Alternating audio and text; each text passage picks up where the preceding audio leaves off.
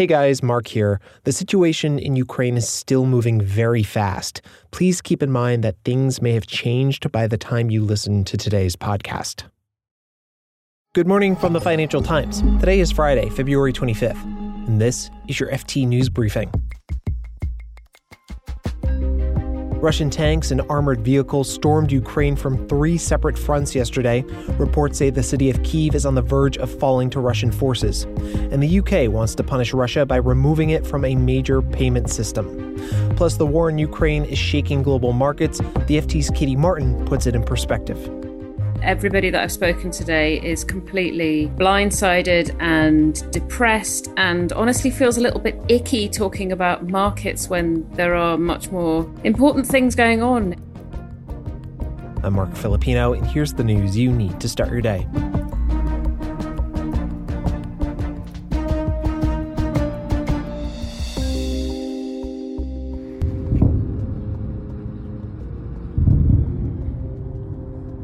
Ukrainians woke to explosions yesterday as peace in Europe was shattered. Hours earlier on Thursday, President Vladimir Putin ordered Russia's military to invade Ukraine from the north, south, and eastern borders. Western powers were quick to condemn Russia. French President Emmanuel Macron held a call with Putin yesterday and demanded he stop Russia's military actions. And Western countries continue to place sanctions on Russia. President Joe Biden announced he was cutting off Russia's biggest lender from the U.S. financial system.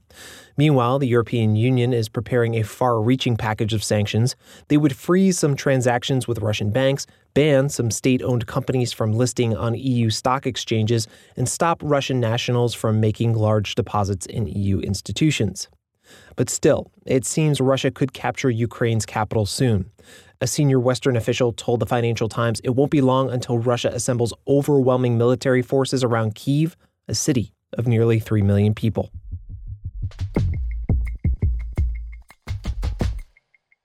UK Prime Minister Boris Johnson wants to punish Russia by ejecting it from an international payment system. SWIFT is a Belgian cooperative that's used by more than 11,000 banks and financial institutions around the world. It essentially keeps track of trillions of dollars worth of transactions every day. Russia accounted for about 1.5% of the transactions on the SWIFT system in 2020. This is incredibly important for any country or company, or especially bank, to be part of the international financial system. That's our banking editor, Stephen Morris. He says that while Johnson is leading the charge to ban Russia from SWIFT, the British Prime Minister is having a hard time getting other countries on board. Germany, the EU, and even the US is still undecided on whether to impose the SWIFT ban. But essentially, they're worried about reciprocal damage to their economies and their financial institutions. The European Union relies on Russia for a huge amount of its natural gas and oil supply and pays for that using the SWIFT system. There could be ways found around Russia not being able to participate, but they would be very difficult. So really, they're just thinking here about what the knock-on damage would be to their countries and their financial systems. So, Stephen, what does SWIFT have to say about all this? Well, of course, SWIFT has found itself in an incredibly difficult and delicate position. I spoke to somebody earlier with knowledge of their operations, and they said it's a very delicate balancing act. But at the moment, they're just staying quiet, trying to keep their heads down and not attract any more attention than they have already. But in a way, I suppose it reinforces the importance of SWIFT to the cross-border banking system in the sense that, taking out one country from it could have such severe repercussions on its economy. And how does SWIFT play into this? And can the UK convince other countries to get on board with removing Russia from the payment system? Well, SWIFT played a large role in helping exclude Iran from the financial system when there were sanctions on the country a while ago. But it would need to be combined with direct sanctions on some of the largest financial institutions, corporates, and most powerful people in Russia as well. Otherwise, in and of itself, a SWIFT ban wouldn't apply the amount of pressure desired by Western governments. We have already seen that the UK has imposed direct sanctions on VTB, the second largest bank in Russia, freezing its assets in this country, as well as preventing debt being raised. So there are a variety of other measures, of which SWIFT is one. But at the moment, considering there's been so much debate between the countries, it looks like, at least in the short term, we're not going to get a coordinated international decision to ban SWIFT, and just one country going alone is not enough to cut it. You need to be coordinated. Stephen Morris is the FT's banking editor.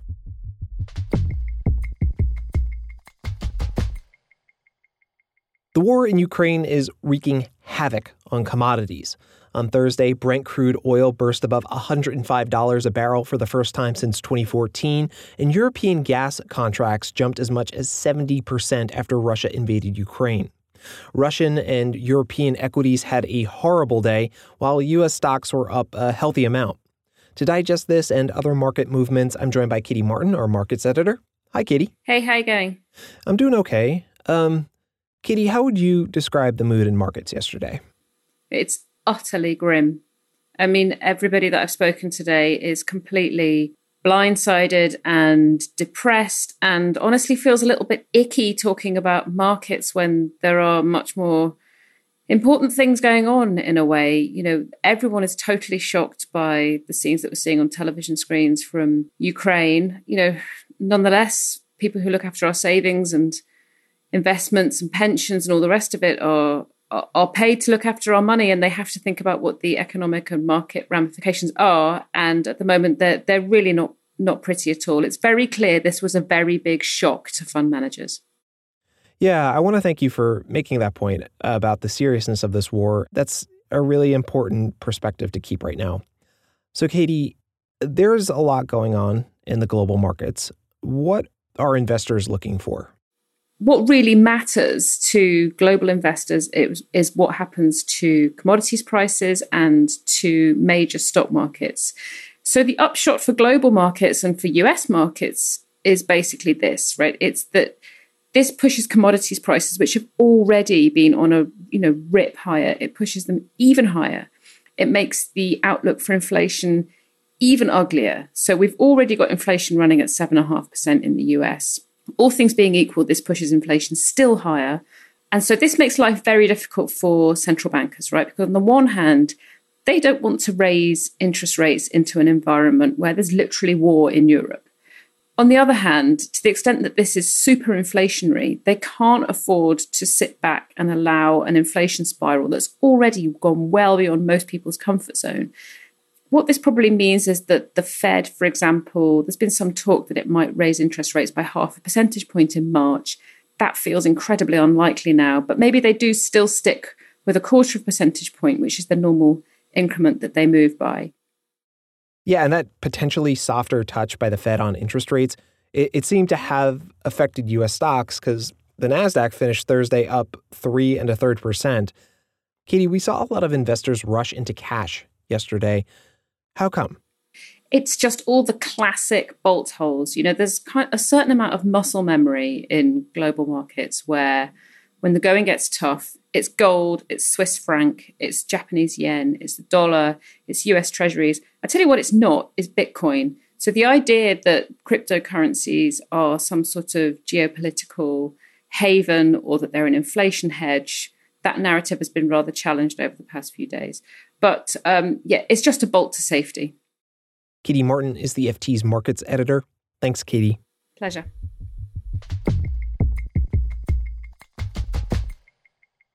And before we go, our Moscow bureau chief Max Seddon and other experts will be hosting a free webinar on the Russia-Ukraine conflict today. FT subscribers can tune in today at 1 p.m. London, 8 in the morning New York. You can sign up at ft.com/Ukraine webinar. Again, that's ft.com/Ukraine webinar. We'll also have a link in the show notes.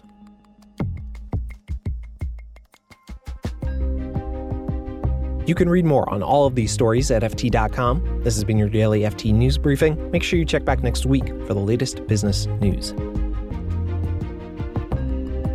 The FT News Briefing is produced by Fiona Simon and me, Mark Filipino.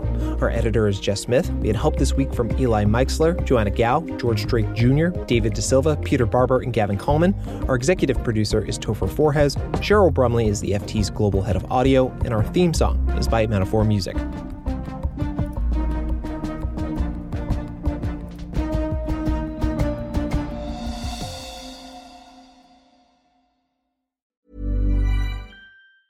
Hi, this is Janice Torres from Yo Quiero Dinero. If you own or operate a business, whether it's a local operation or a global corporation, partnering with Bank of America could be your smartest move. By teaming with Bank of America, you'll enjoy exclusive digital tools, award-winning insights, and business solutions so powerful you'll make every move matter. Position your business to capitalize on opportunity in a moment's notice. Visit bankofamerica.com/bankingforbusiness to learn more. What would you like the power to do?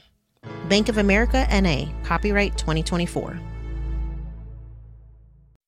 When you make decisions for your company, you look for the no-brainers. If you have a lot of mailing to do, Stamps.com is the ultimate no-brainer. Use the Stamps.com mobile app to mail everything you need to keep your business running with up to 89% off USPS and UPS. Make the same no-brainer decision as over 1 million other businesses with Stamps.com. Use code PROGRAM for a special offer. That's Stamps.com, code PROGRAM.